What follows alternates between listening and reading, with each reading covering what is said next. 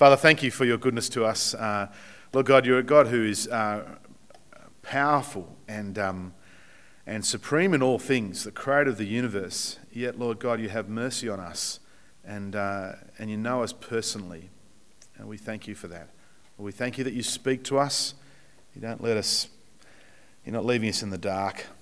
But Lord, we pray today that you would help us to understand your word and then help us to put it into practice in our lives. In Jesus' name, amen.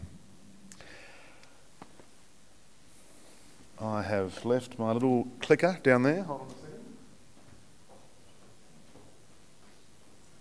There we go. Well, I don't know, you can probably imagine this scene, probably from some Pixar movie. Something like this. This is the new Incredibles 2 is out at the moment. Great movie. And it has these evil villains who stand over people and go, "Do you defy me?" It's that sort of thing. Maybe it's in Star Wars. I'm not quite sure. Maybe it's the Emperor in Star Wars. "Do you defy me?" And no one would dare, of course. But it is a movie. And it's a bad guy saying it, so we generally don't trust that that's the way it's going to work out, that this guy is all-powerful, that he has the power that he says he has, that he will come through on his promises. Well, we don't really trust that because of the nature of the movie. Now, I wonder if we think the same about the power of God. That God doesn't really have the power that we hear he has, that we read he has. In fact, I think it's quite common in the world we live today. We've heard about God's power and some of the things he's done and the things he's promised to do, but we respond defiantly. Why should I let the power of God disturb my life? Why should I doubt for a moment that my human power and ingenuity cannot match God's power? Now, when we put it like that, well, of course it sounds a bit silly, doesn't it? Yet many people play this game with God.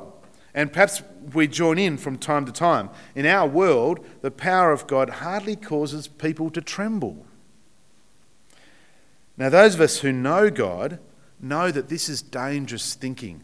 It's a dangerous game to play with God. But here's the problem. You have to admit this.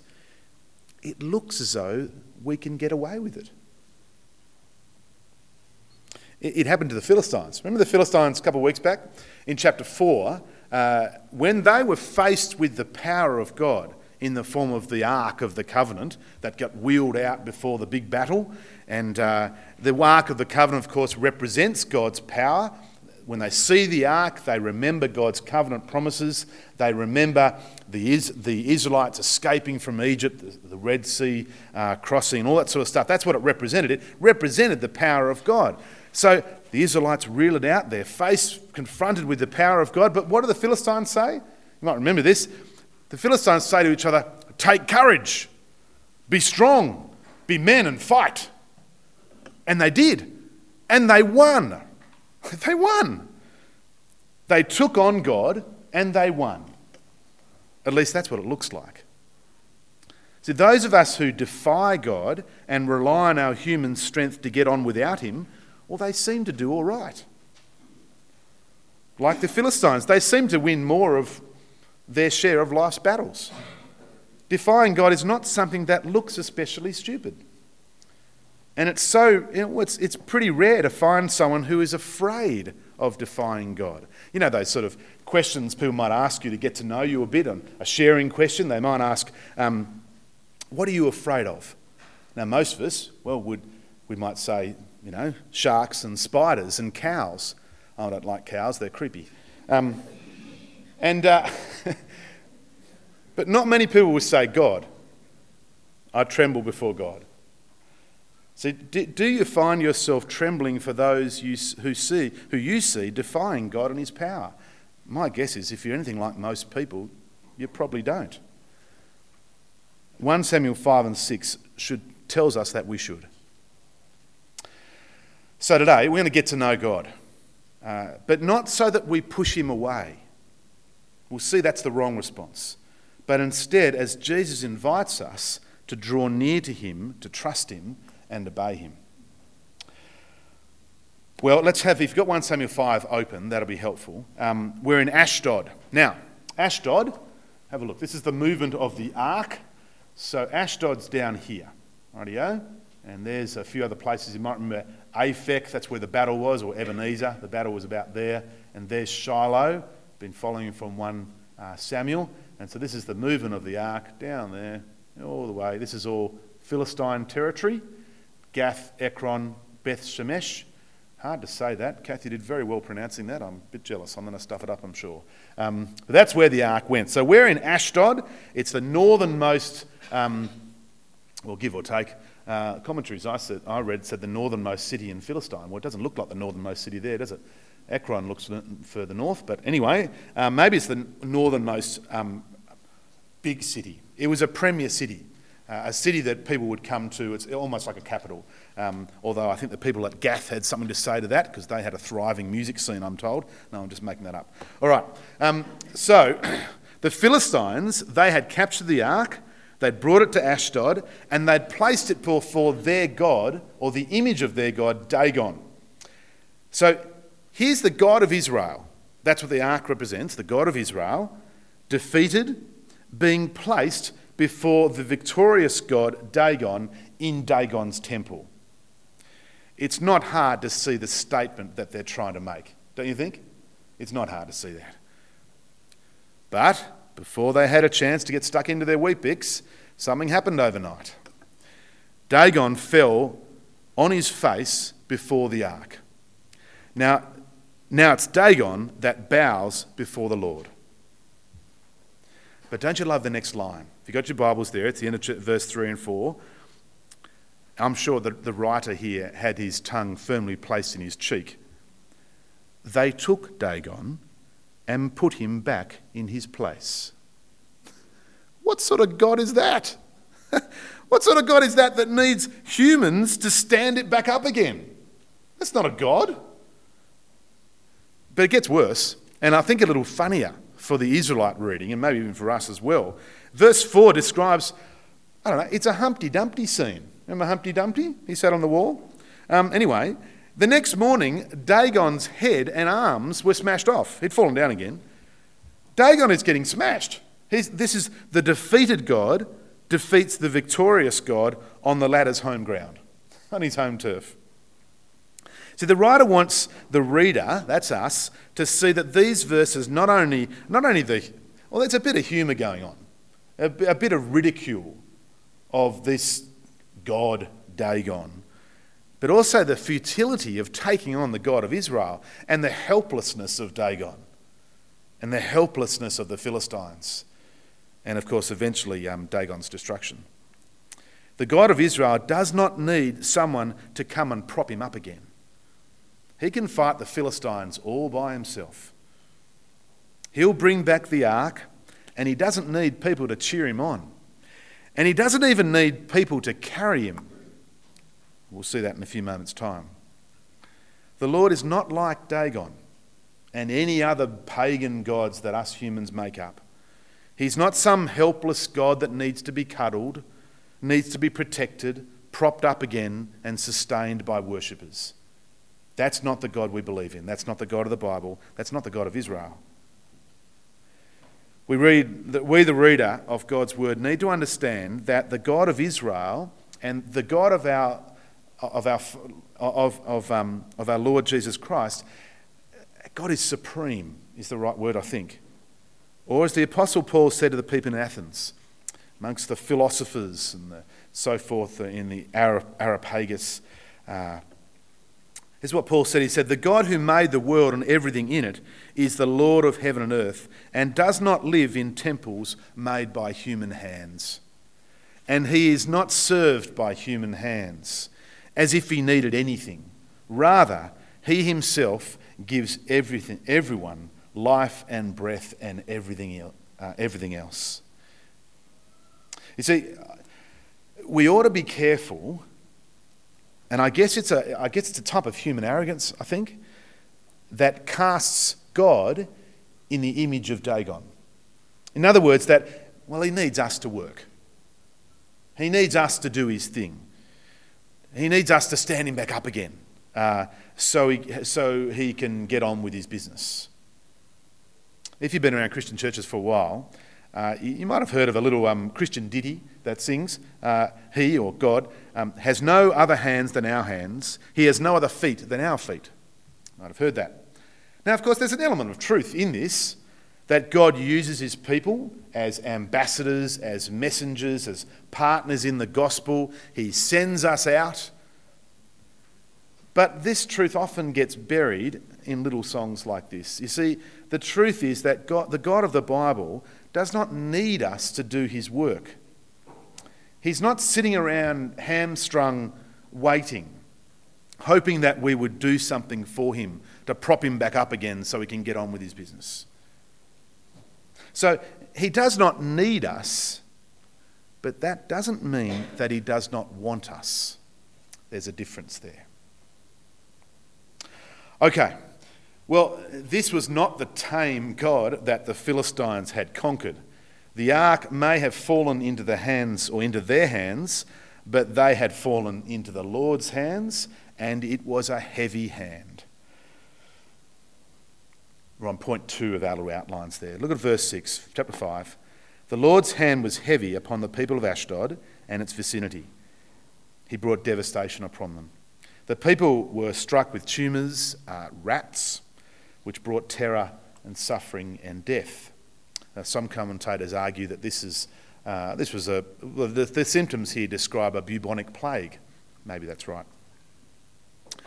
And so after some time, possibly not very long, the people of Ashdod confess in verse 7 that neither Dagon or themselves could stand up to the power of the God of Israel. So it's time to give Gath a turn. The ark was moved to Gath, and it didn't end well there either. And so Gath sent the ark up to Ekron, but they met it at the city gates and said, "Oh, no, you don't. You're not bringing that thing in here. We don't want it." And so they decide with the other elders to send it back to Israel where it belongs. The Philistines knew, that the cause of their suffering was not that Ashdod and Gath and even Ekron were worse sinners than any of the other Philistines. They knew the presence of the ark had brought disease and death to Ashdod, Gath and Ekron, not because of anything they'd really done, it was their sins any worse than anything else. It was because of the hand of God. So if you see, look at verse 11. So they called together all the rulers of the Philistines and said, send the ark of God of Israel away. Let it go back to its own place, or it will kill us and our people. For death had filled the city with panic. God's hand was very heavy upon it. So the ark's stay in Philistine territory was a long 7 months. And they wanted it gone, sent back to Israel. But how would they do that?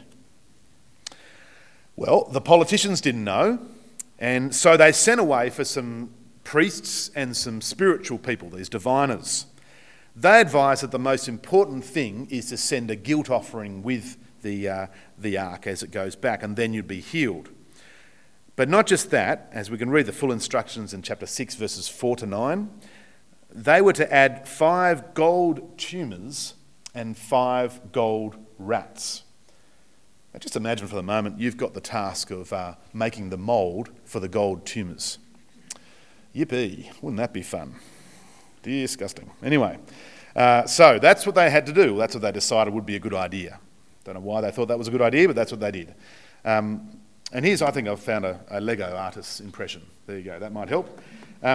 So they ready the new ark, you can imagine what's going on, with new mum cows with sucking calves. That's important, we'll get to that in a minute. So they're untrained, these cows. They've never been yoked together with any other cow. They place the ark, the gold rats and the tumours, all is ready to go. The priests and the diviners had set up a plan so they would know for sure whether what had happened was the work of God, the God of Israel, or just plain bad luck. If the cows went straight to Beth Shemesh in Israel, then they would know that it was all God's work, his divine judgment. if they wandered from the path, these cows, and came home, which was the most likely thing, as any cow person would know, that's what young mum cows do. They go back to their sucking calves. Now, if that happened, well, then they would know this has all been a rotten coincidence, and we know it wasn't to do with God at all. Okay? So, in other words, they made it as hard as possible for God to put his signature on the circumstances. Do you see? What happened? Verse 12. Then the cows went straight up toward Beth Shemesh, keeping on the road and lowing all the way. They did not turn to the right or to the left. It was emphatic. Clear as day. God had spoken. Though through cows, yes, those scary beasts, and not through prophets though. God had spoken to the Philistines nonetheless. Now, yes, it wasn't the full story. It wasn't all that God obviously has to say, but it was enough truth. So how would they respond then to the power of God? What would they do with this? What would these Philistines do with this revelation that they sent some people behind the ark and watched it as it went straight up the road? Don't you love how the cows were lowing all the way? Yeah, it's just cruising along, going straight up the road, doing what God tells me to do. How will the Philistines respond, though, to the word of God, this revelation they received? Well, perhaps they headed back to Ashdod and sent Dagon down to the local repairers and hoped the warranty was still valid. I don't know. Maybe they just sighed, man, I'm glad this is over. Maybe that was there. I don't know. It's very easy for us as sinners, whether Philistines or other, to simply respond to the pain of a situation and not the truth of it about what God is doing. Not that our pain is always God's judgment, but as James 1 says, our pain ought to point us to God, produce perseverance and faith in him. Well, the return of the ark to Israel, recorded in chapter 6, verses 13 and following, really marks a bit of a transition in the story. It's now Israel's turn to experience, the heavy hand of God. But it's for different reasons. Even though Israel are his covenant people, his holiness is not something to treat casually. Chapter 6, verse 19 is the that one there. That is the key verse in chapter 6 in this sort of change of direction. We need to ask, as we read verse 19, I read it now, we need to ask why. But God struck down some of the men of Beth Shemesh, putting 70 of them to death because they had looked into the ark of the Lord. Now why? Why? Why such harsh judgment? Why such a heavy hand? Well, perhaps it was indifference to God and his ways. Who cares? This looks pretty cool. I'm going to look at this. Wow. A bit of apathy. I don't care about God. What's this doing here? I've heard about what it's doing over there. I don't want it. But God is not indifferent to our indifference. Passively ignoring God has the same consequences as actively ignoring God. But what seems to be at the heart of these men's sin is what we might call, it sacrilege, or just irreverence to God and his holiness. They were casual. They were casual when it came to God and his word. See, inspecting the ark in the way they did was a violation of the laws of, you can find it in Numbers chapter 4, but it's written a number of occasions in the law. They would have known that. They would have known it. They would have known the consequences too are death. You don't muck around with God. You don't treat him casually. And of course they suffered the consequences. So we'll pick things up again as we look now into the people's response at Beth Shemesh as they mourned because of the heavy blow that God had dealt them.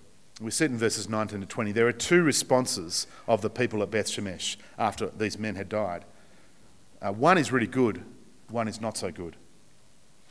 The first and right and proper response, the people say, who can stand in the presence of the Lord, this holy God? Who can stand? Who can take on God and live? But the second misses the mark completely. They said to each other, to whom will the ark go up from here? In other words, we don't want it here. Who's got it next? Please, not us. Get rid of this thing. In fact, a more literal translation reads, to whom can we send it to be rid of him? To be rid of him. I don't know if you know the story in Mark chapter 5. Jesus is with the people of the Gerasenes. And they had a similar plan in response to Jesus, these people who witnessed this miracle of Jesus. They were afraid of the power of Jesus that restores people. See, Jesus had just healed this man possessed by evil spirits, crazy man amongst the caves and the tombs. They were afraid of this Jesus who healed this man. They were afraid of this Jesus and this power of Jesus who sent the pigs to their death over the cliffs and so on. And the only option they will see is to beg Jesus to leave. To whom will the ark go up from here? Please be rid of him. Go, Jesus, we don't want you here. Just like Beth Shemesh. So there's no self-examination, there's no searching of the heart. The ark, the power of God that comes with it, must be gone. Now, we don't have an ark of the covenant here, but we can fall into the same Beth Shemesh, Gerasenes thinking. We can forget that God is holy. That is different. He's set apart. That's what holiness means. And then he doesn't conform to our expectation of an easygoing God. And our culture doesn't help us smash our graven image of a casual God either. Our culture proclaims that God must be the essence of tolerance. In fact, our culture proclaims God to be just like us. There's a song written years ago that sung, what if God was one of us? Wouldn't that be great, in other words? Another song sings, Jesus is just me mate. Me mate. Jesus is me mate. Rather than holy. Jesus is my co-pilot. And so on. See, when we water down God's holiness, we can be sure that we are not knowing the living and true God. Jonathan Edwards, he's a 18th century American preacher, worth reading, once noted that it is the absence of godly fear that signifies a lack of the knowledge of God. See, the reality is we need to share half of the attitude of Beth Shemesh people as they respond to the power of God. So there's a sense in which it is dangerous to be in the presence of God. True. But our response is not to be rid of him. That's not what God wants. His presence is actually our supreme joy and our supreme peril. It means that getting casual with God is not the way. Jesus calls us into an intimate and personal relationship with God as we call him Father, but at the same time, well, we tremble before the all-powerful holy God. Now, friends, for one, this, of course, makes God's love for us, his only Son's death for us, even more extraordinary, does it not? Okay, 3 little implications. They're not little, they're pretty important, really, as we close. And I think they'll help us destroy any false images of God. The first one is when we see the supremacy of God, that was the first 5 verses of this passage in chapter 5, we know that he is not some helpless God who needs us so he can do his thing. Second, we see in the heavy hand of God that he is no hidden God, but one who is clearly at work, even if he uses cows to make his point. And then third, as we get to know the holy God we read of in the Bible, we see that the casual God we think we know doesn't exist. How about we pray?